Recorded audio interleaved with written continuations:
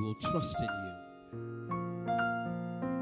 As the church of old would say, we will trust in you until we die. Even as your servant said, I would have fainted, lest I believed to see the goodness of the Lord in the land of the living. Wait on the Lord and be of good courage, for he shall strengthen thine heart. Father, I pray that you would give us the ability to wait on you, and not just wait in worry or fear or trepidation, but that we will wait in joy. We will wait in confidence. We will wait being assured of the fact that he that hath promised is faithful. And so we pray now in the name of Jesus that you would open our hearts, minds, and spirits to receive what you want to share with us this entire month. God, I pray that you would give us patience. You would give us grace and understanding. Break down every paradigm that would be counterproductive to what you want to do this month. Father God, open every heart, every mind, every spirit. Change us. Change us. Change us. We want to be changed. We are a people that are ready for change. We don't want to stay the same. We don't want to go in the same direction. We want change. And even for those of us who are going in the path that you have declared, make it even clearer. Give us a new mindset concerning the things that you are calling us to. And so we declare that we will arise and we will be woke. And it is so. In Jesus' name, amen.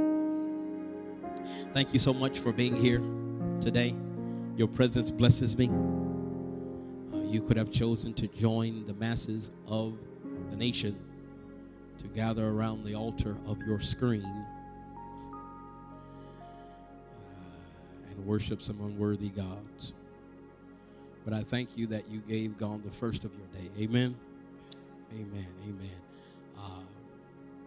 We're starting some work today that's going to take us about all month to do it.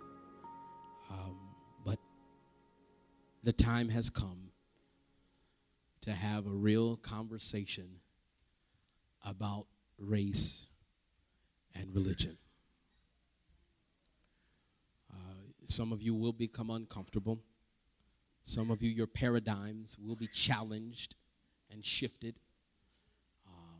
I am a conversationalist, and so I do welcome any offline conversations. I need you to understand that I'm not standing here before you as one who is going to rally for one race above another. I am going to stand for right and righteousness. I'm going to stand for the word of God, because the Bible tells us that even after heaven and earth passes away, the only thing that will still remain is the word of the Lord. And so regardless of what you have experienced, regardless of what your personal preference, bias, consideration is, we always, if we're going to be biblical Christians, we always have to acquiesce to the word of God.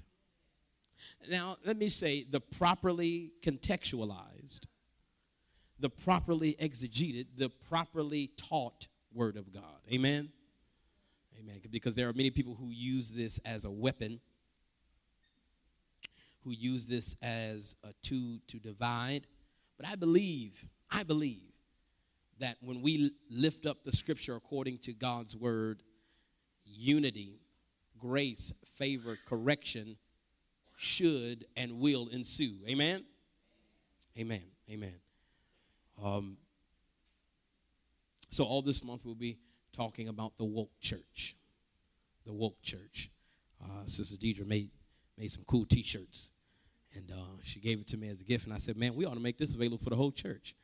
And so she's taking orders today. If you want one of these woke church T-shirts, I'm going to be wearing mine all month. I'll wash it, I promise. But I'm going to be wearing mine, amen, to make sure that that we're good. You can order your woke church shirt from Sister Deidre. Amen. But we want to talk about what it means to be a woke church, because too many churches of Jesus Christ, too many within the church of Jesus Christ, there's only one church. Too many within the church of Jesus Christ have been asleep. I remember about 2 years ago now, right after the death of Flandel Castile, we had a conversation. We broke our vacation and we came down early to have a conversation. Thank God for Brother Michael Lyons and Sister Toya Parker, who joined me on stage that Sunday. And we actually had a real conversation about race in America, because it's a problem that we need to talk about. I believe that God has answers for every problem that faces society. But if we don't want to hear God's solution, or more, if we don't want to follow God's structure, we will never be able to receive his solution. See, many people want God's answers, but don't want to be accountable to him. Many people want God's blessing, but do not want the burdens that come with being his children. So all this month we're going to be making our way through this conversation, and we're going to continue this really as an undercurrent throughout the year. In April, I believe God has allowed me to have make some good relationships. So one of my good Anglo brother pastors and one of my good Spanish brother pastors are going to join me on stage in April, and we're going to sit and talk about it. We're going to have a real conversation. As we've done whenever we had our real talk sessions, we'll take questions from the congregation and we'll do our best to answer them in real time or offline. But I think it's time to have this conversation. Amen? We post about it, right? We tweet about it. We Instagram about it. We say something. And that moment we're charged up and we all do the hashtags. But after we go back to our regular life, we forget about the young person that was killed. We forget about the family that's dealing with that loss. And we go back to life as normal. But I believe there is an awakening that needs to happen within the Church of Jesus Christ. Because if we look back from the first century all the way to the present day, any moral initiative, any great move for equality had to be championed by the church. Had to be championed by the church. The church, as the Bible calls it, the ground and pillar in the world, the ground and pillar of truth. If the church does not champion it, any initiative will be hollow at best. It will be unfortified because it's not built on the establishment of God's word. I believe that in the last several decades, after the culmination of Dr. King's work and his prophetic demise, I believe the church went to sleep. I believe the church went to sleep. We were talking in School of Ministry just about a week ago, and one of the cohort members said, "Bishop, what happened to the church, and what happened to the civil rights movement?" There's several things that we need to address that challenged the work of the church in the public sector concerning civil rights and equality. And the major one, whether you want to agree with it or not, the major one has nothing to do with a dominant culture or race. It has everything to do with black affluence. I remember when Heavenly Vision was a community church. I'm told of even when we were at 8804 South Main, and everybody in the church lived in the community. 1953, our pastor was on the front lines with many other pastors in the community working for civil rights.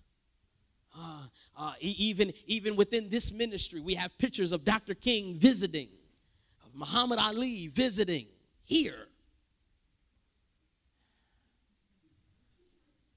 What? Yes. But somewhere after 1969,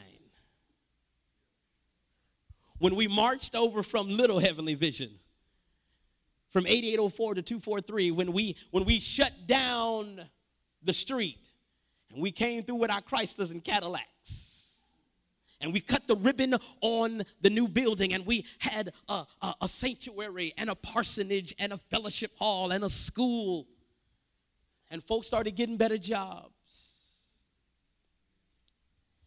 And even the image of equality was present. And people were able to move into better communities. And we were able to buy better houses, and we were able to have better levels of finance. Some of us, not everybody, but some of us just stopped caring about the poor because we were no longer poor. Some of us stopped caring about the disenfranchised because we were no longer disenfranchised. Some of us stopped caring about the oppressed because now the oppression, we had moved to a place to where even though it's still real and still present, it didn't affect us as much. And we stopped going to the White House because now we in the cabinet.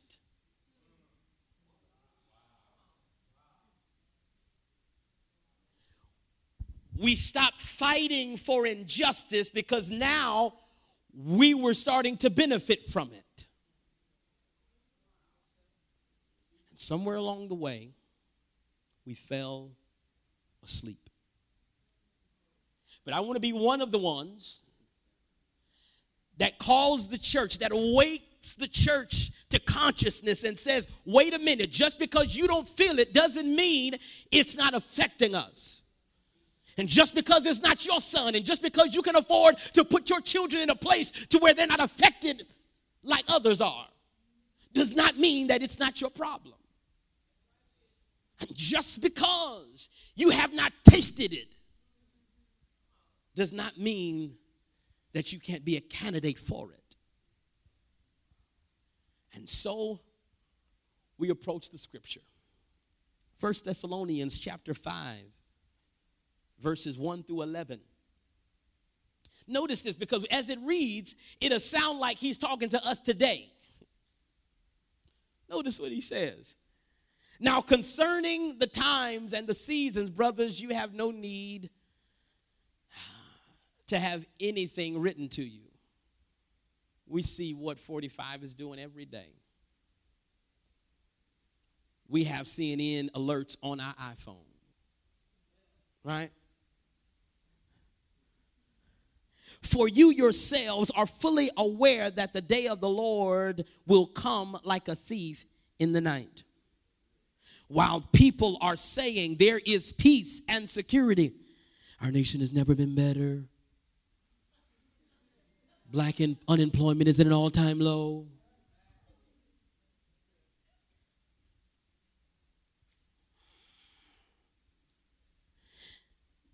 While people say there is peace and security, then sudden destruction will come upon them as labor pains come upon a pregnant woman, and they will not escape.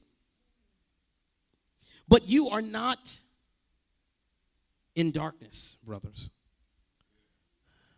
for that day to surprise you like a thief. For you are all children of light, children of the day. We are not of the night or of the darkness. So then let us not sleep as others do, but let us keep awake and sober.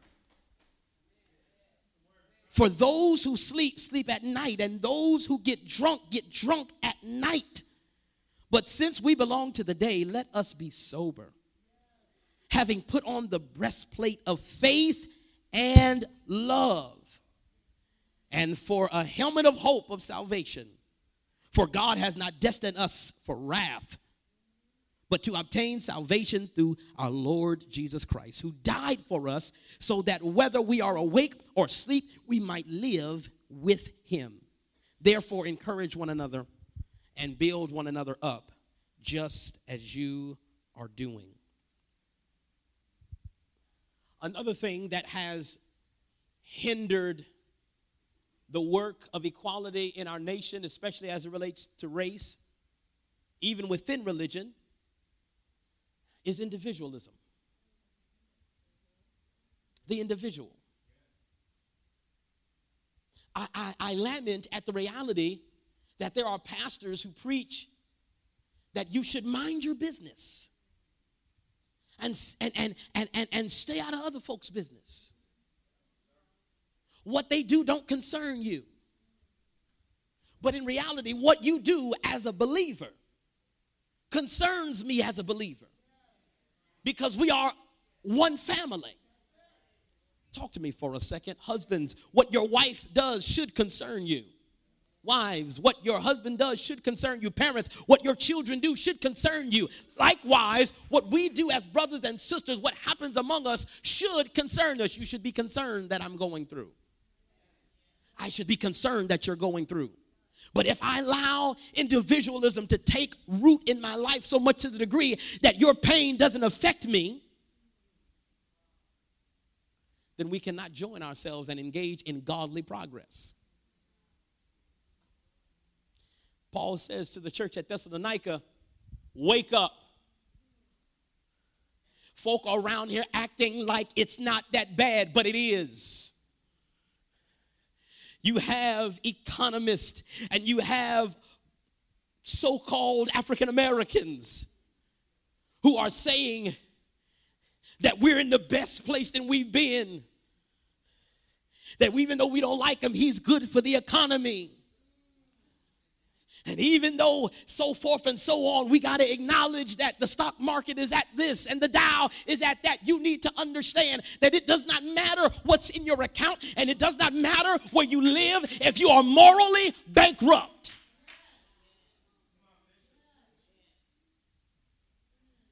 Remarkable to me that we live in a day and a generation where we have to censor our children watching our commander-in-chief. Because he may use words that we don't even use in our daily conversation. It doesn't matter how much you have if you are morally bankrupt.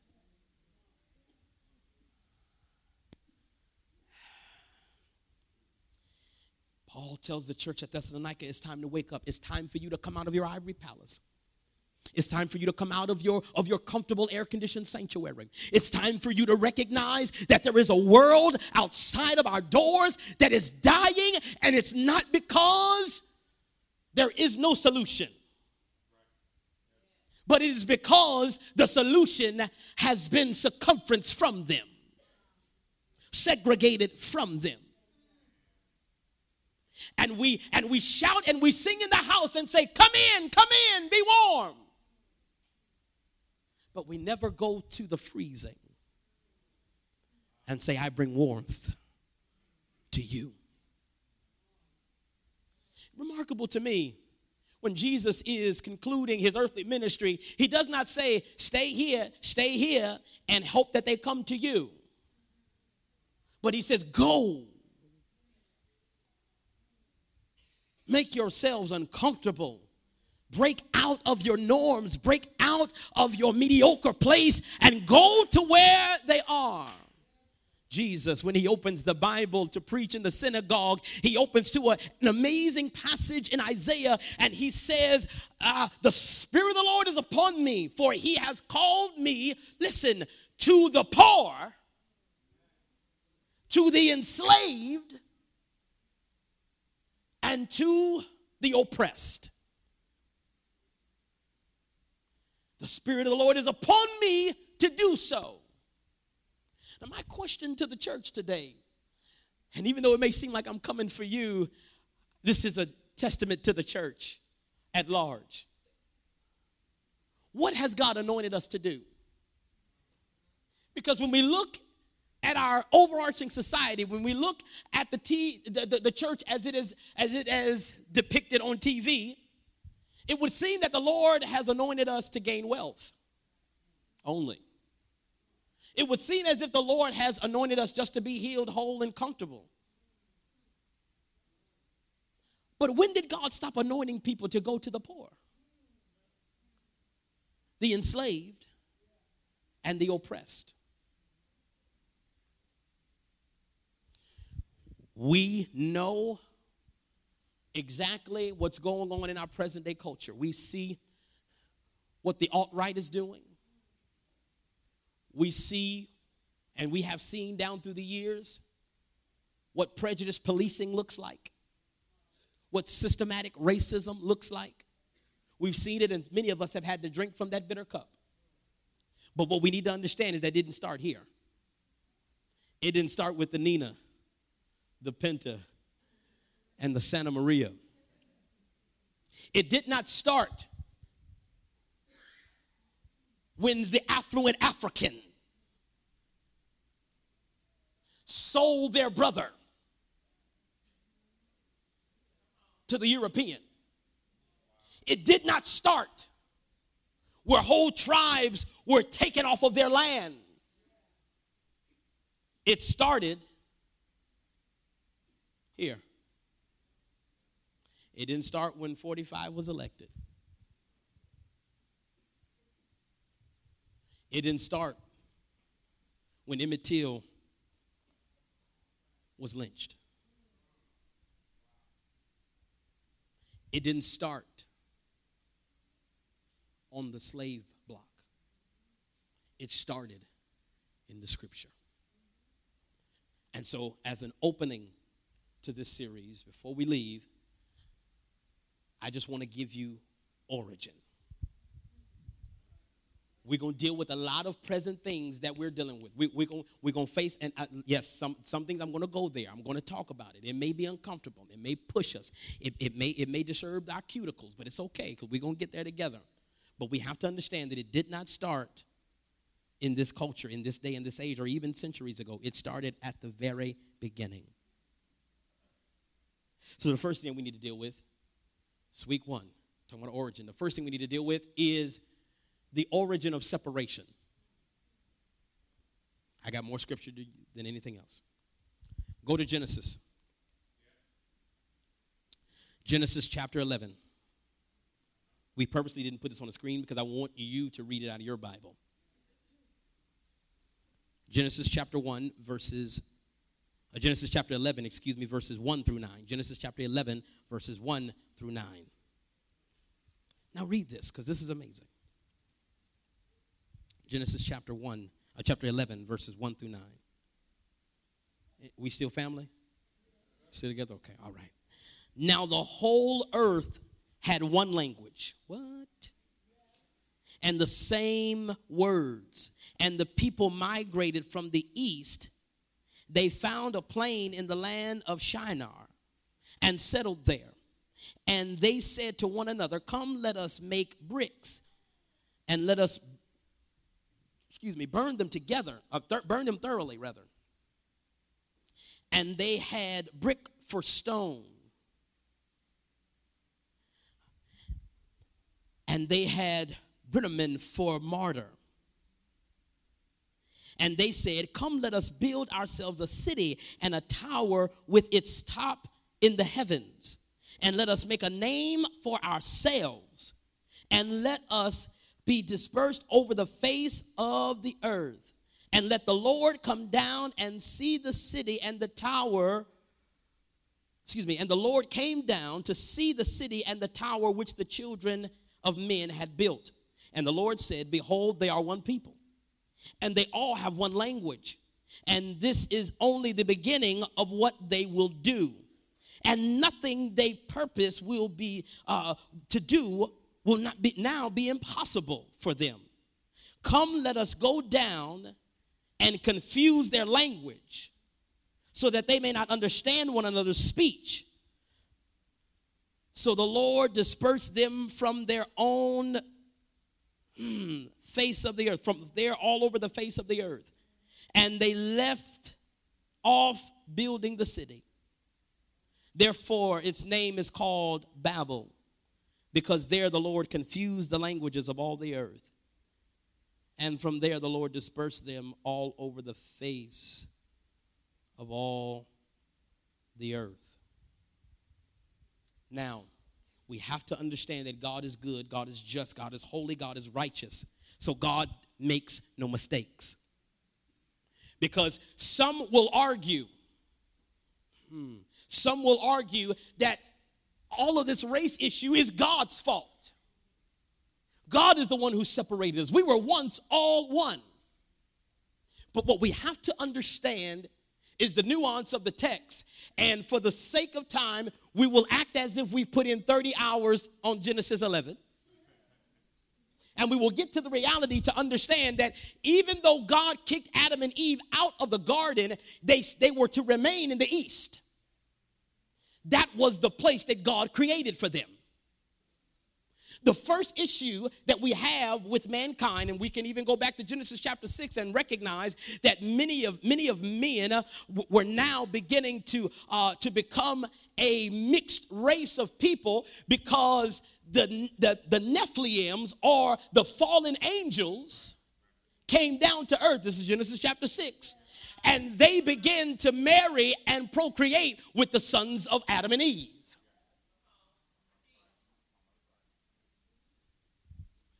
And so when we get to Genesis chapter 11, the people are striving in their oneness, but they no longer want to be where God put them. The origins of separation is when you become dissatisfied with the placement of God. We have to know that God is honest, He's just, He's true, He's holy, He's righteous. And if He put you somewhere, He put you there for a reason. And so instead of trying to figure out how to better yourself or get to a better place, how about we seek God and say, God, while I'm here, what do you want me to do? How would you want me to live? They started migrating. Nobody told them to move. The Bible says they migrated to the east, to where is Shinar. But if you look at that to present day, we would know it as Mesopotamia, but it is a middle portion that it declares that it is Babylonia, which means, or where we get Babylon, or the gate of God. But not big G God, little God. In other words, it is the gate or the place where we can make gods for ourselves. The gate, the entry point of idolatry. And God understood that if He let the people stay one, if He let them keep doing what they were doing, they would immerse themselves fully into idolatry, and He would not be able to save them unless He defied His own law. And so He confuses them for the sake of saving them. They go on to say, how do we get to the place of separation? They say, let us not be named what the Lord names us, but let us make a name for ourselves. Origins of separation. Anytime we want to forge an identity outside of the will of God, we are bound to be separated. They wanted to forge an identity outside of the very identity that God had already given them. Keep trying to be something you're not. Change your hair all you want to. You still who you are. Lighten it up. Put all the filters you want. I wish I had about 3 people that would say it loud. Oh, nobody know James Brown? Okay, anyway. All right. Okay.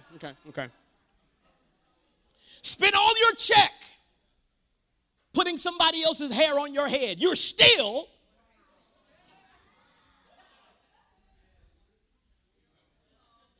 I differ from my granddad.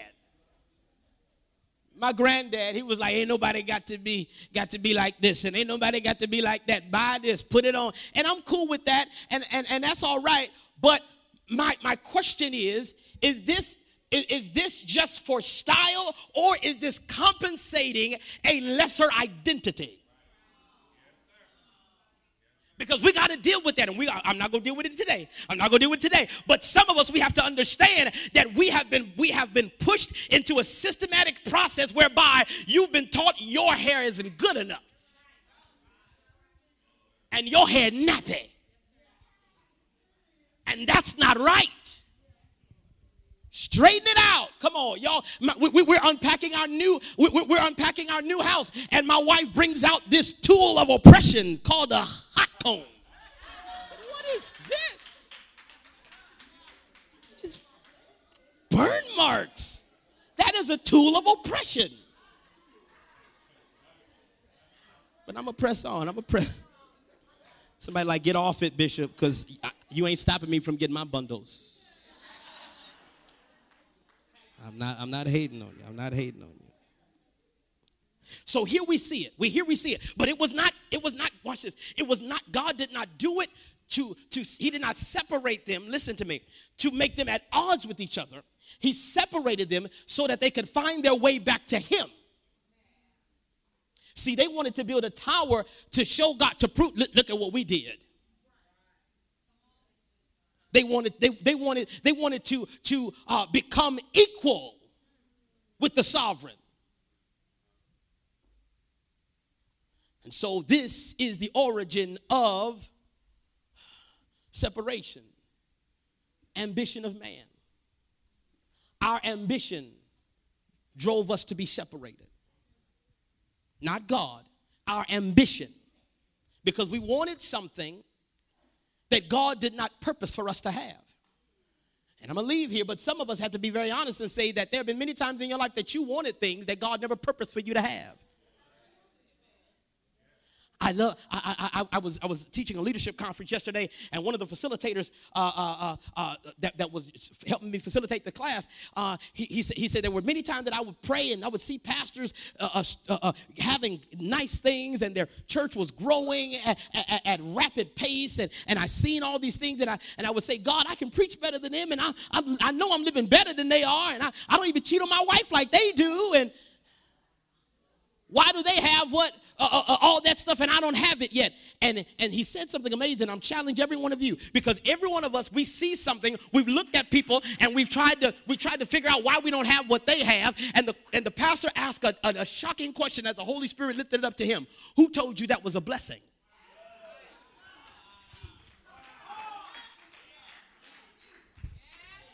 Everything you see people post on Facebook is not a blessing. Some stuff is a burden with a bow.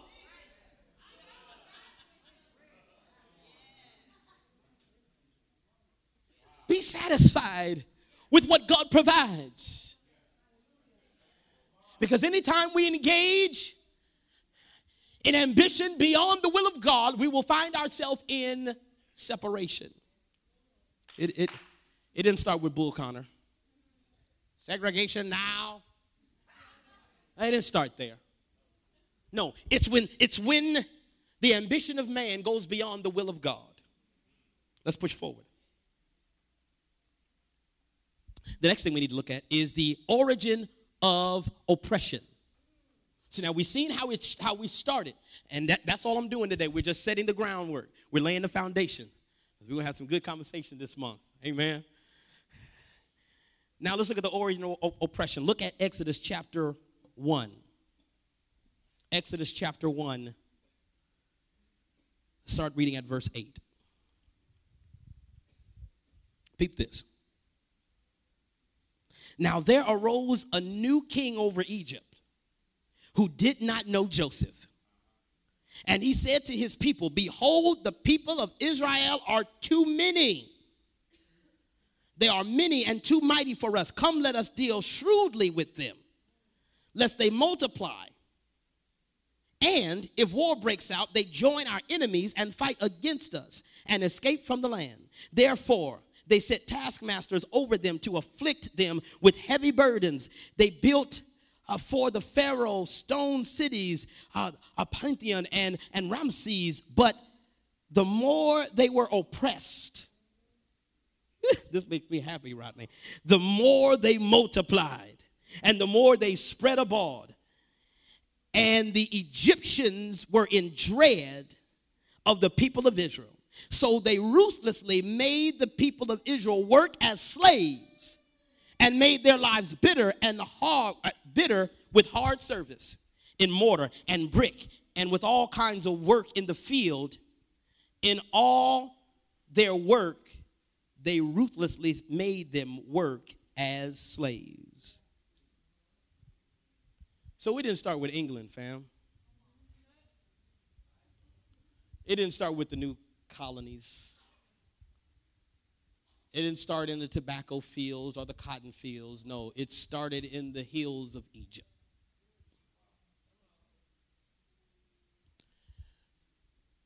Oppression starts, watch this, when people forget their heritage, when people forget their legacy.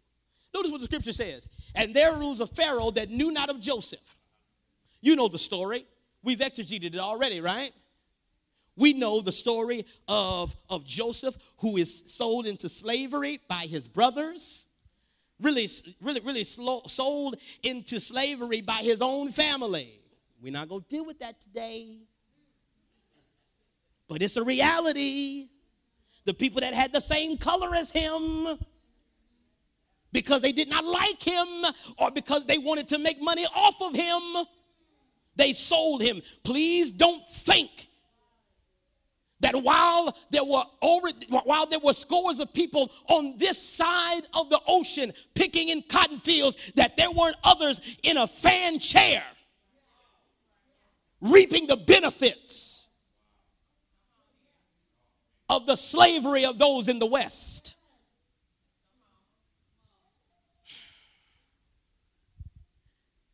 They did not remain connected to their heritage, to their legacy. They did not understand what their people provided for the nation.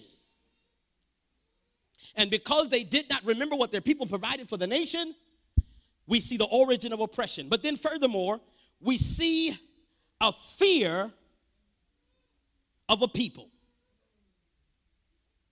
Many of the reasons why the African American is oppressed in such a way in America is because the dominant culture is afraid of them.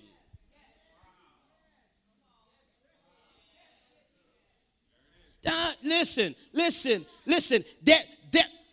Any field you go in, you'll dominate. And you mean to tell me people don't notice that? Come on, some of y'all sharp black folk in here, talk to me for a minute. There's about 18 of y'all in here. You the best one in the office. And about one of the only ones in the office. I'm going to back up off of it because I ain't got time. You gotta go see the Eagles lose. The reality is,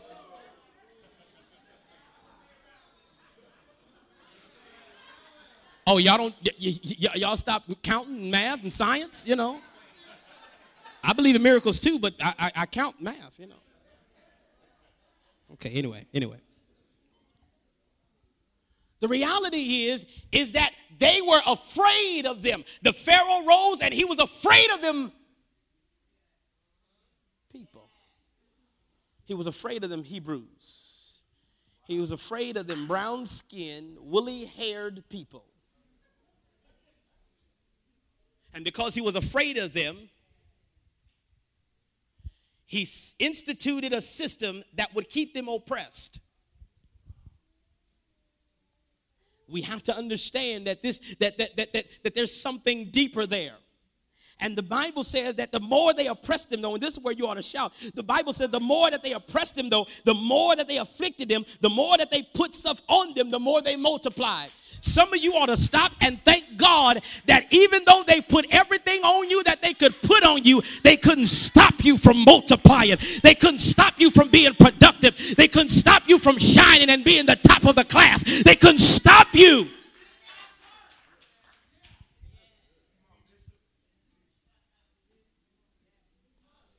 But he goes on to say that they made them work as slaves. Here it is.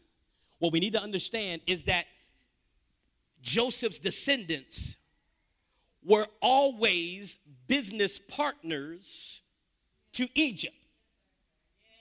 Before Egypt, listen to me, before Egypt became the oppressor, they were partners. Joseph came, interpreted the dream of Pharaoh. Pharaoh put him into industry and said, listen, man, I need you to run this industry. Who do you think Joseph hired?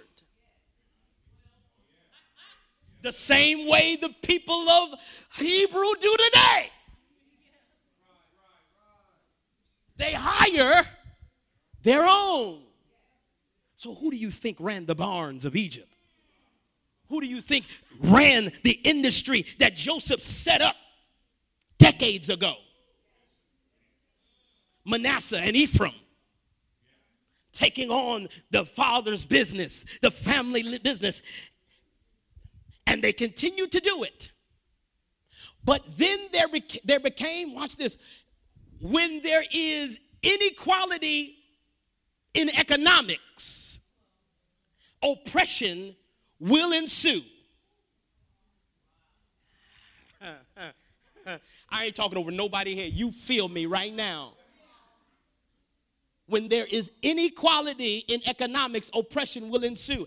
That's why, watch this, that's why if we're put in a certain place, we can go buy the same vehicle that somebody else will buy, but we're going to be paying way longer and a higher interest rate. And this is why the next time we set up watch this. This is why the next time we have financial peace. And this is why the next time we say we're having a financial literacy class, you need to be there. Because the dominant culture is betting on the fact you care nothing about your credit. They're betting on the fact that you will never pay all of the balance. They're betting on the fact that you will pay that $25 minimum and stay in bondage for the rest of your life, paying 30 years on a stereo.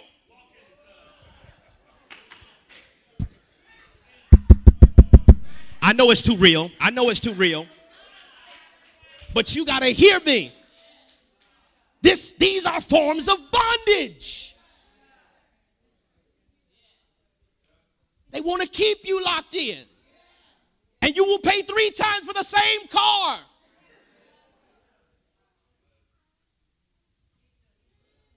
So when they put them into slavery, watch this, they remove from them their economic leverage. Because they had been, listen, here it is. The Israelites had been doing the work. Why do you think they were so good at it? Come on, read the Bible. You got me, Dr. They had been doing this. They knew how to do this. This was their industry. They were workers. The only thing that the dominant culture did, the dominant race did, they took away their economic liberty. And if you're not careful, that check you get after your taxes will become a tool to get you further into economic slavery. And the dominant culture will say, amen. Because they'll never be able to buy our land. They'll lease for the rest of their life. And whenever we feel like it, we can kick them out. And because their people are so individualized, their people are not going to bring them in. Because everybody need their space.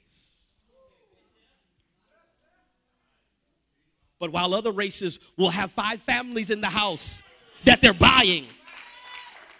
And then after that house is paid for, we'll take the equity and buy another house. So now it's only 4 families, but it's 2 houses now. And before the 3rd year, Everybody get in the house. You get a house, you get a house, you get a house. But I wonder if we recognize that the chains are still on us. But they just on our economy. Because we'll get the J's. And I'm not hating on you if you have budgeted and you can afford it. But ask yourself, should I? I know I can. Paul says all things are lawful, but are they expedient? If you got a $230 bill against a $230 pair of shoes, which do you do? The dominant culture is banking on the fact you will, as soon as midnight hits,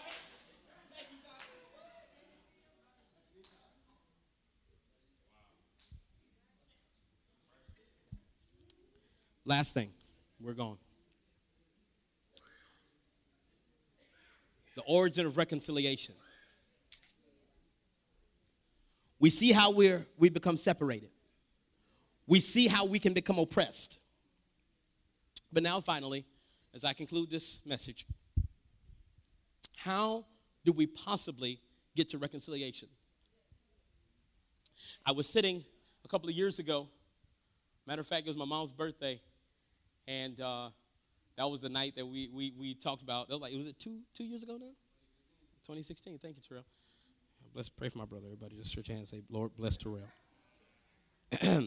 So I'm sitting there, and we're like, Mom, my wife and I, we have been praying, seeking the Lord, say, Mom, I think it's time for us to all just live together.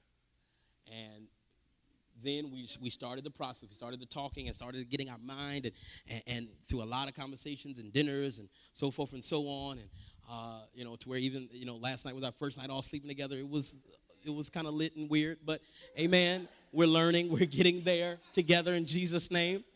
But at that same meal, one man that I trust with my life, and I love him with all my heart, he looked at me and he said, black people and white people will never get together. Love God. Love God. Serve God's people his whole life. But he is affirmed of the reality that they'll never get together. I got too much hope in me. And I believe my God is too big. And I believe his blood runs too deep. And I believe his arms are too wide to leave us in this state. So how do we get to reconciliation? Let's look what the scripture says. 2 Corinthians chapter 5, verse 11 through 21. And here we conclude. Therefore, knowing the fear of the Lord, we persuade others. But we are known, but what we are is known to God. And I hope it is known also to your conscience. We are not commending ourselves to you again out of giving you a cause to boast about us so that you may be able to answer those who boast about outward appearance and not about what is in the heart. For if we are beside ourselves, it is for God. And if we are in our right mind, it is for you. For the love of Christ controls us. Therefore, we have concluded this, that the one who has died for all, therefore all have died, and he died for all, that those who live might no longer live for themselves, but for him who for their sake died and was raised. From now on, therefore, we regard no one according to the flesh. Man, it's all in this text. Even though we once regarded Christ according to the flesh, we regard him thus no longer. Therefore, if anyone is in Christ, he is a new creation. The old has passed away. Behold, new has come. All this is from God, who through Christ reconciled us to himself and gave us the ministry of reconciliation.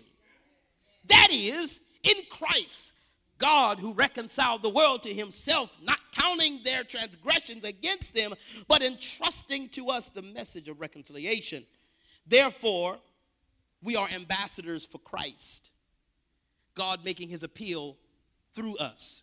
And we implore you on behalf of Christ that you be reconciled to God. For our sake, he made him to be sin who knew no sin, so that in him we might become the righteousness of God.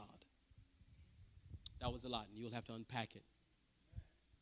But here's the bottom line. Because of the blood of Jesus, because of the finished work of Christ on Calvary, he came to reunite the people of the earth. He came to bring them all back into a place of oneness. But it will not be done by going to the city circle and singing Kumbaya. It will not be done by reparation.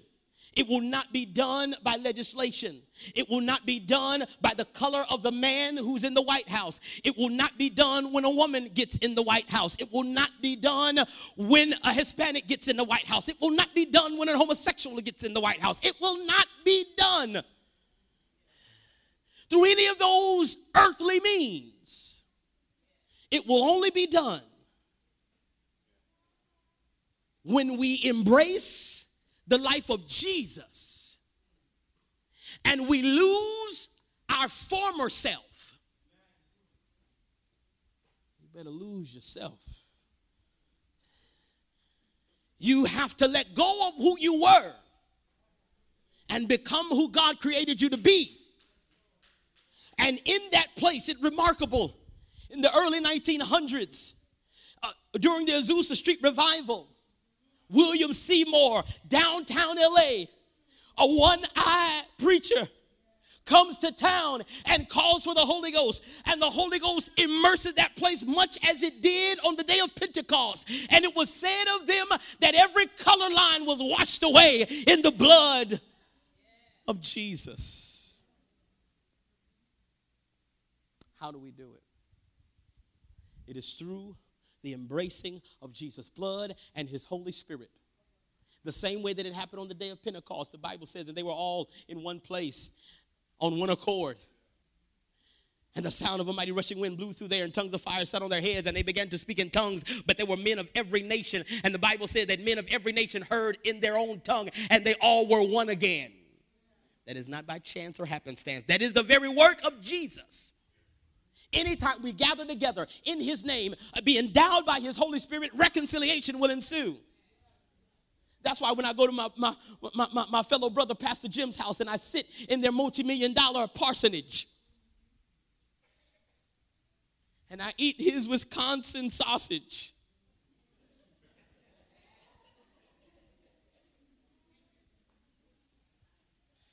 we don't feel any type of way. And when Pastor Tomas and his family comes in and they sit at this table that I know costs thousands of dollars, and we eat and we drink and we love one another, it's possible because we're seeing through the eyes of Christ. Don't try to race reconcile with your race.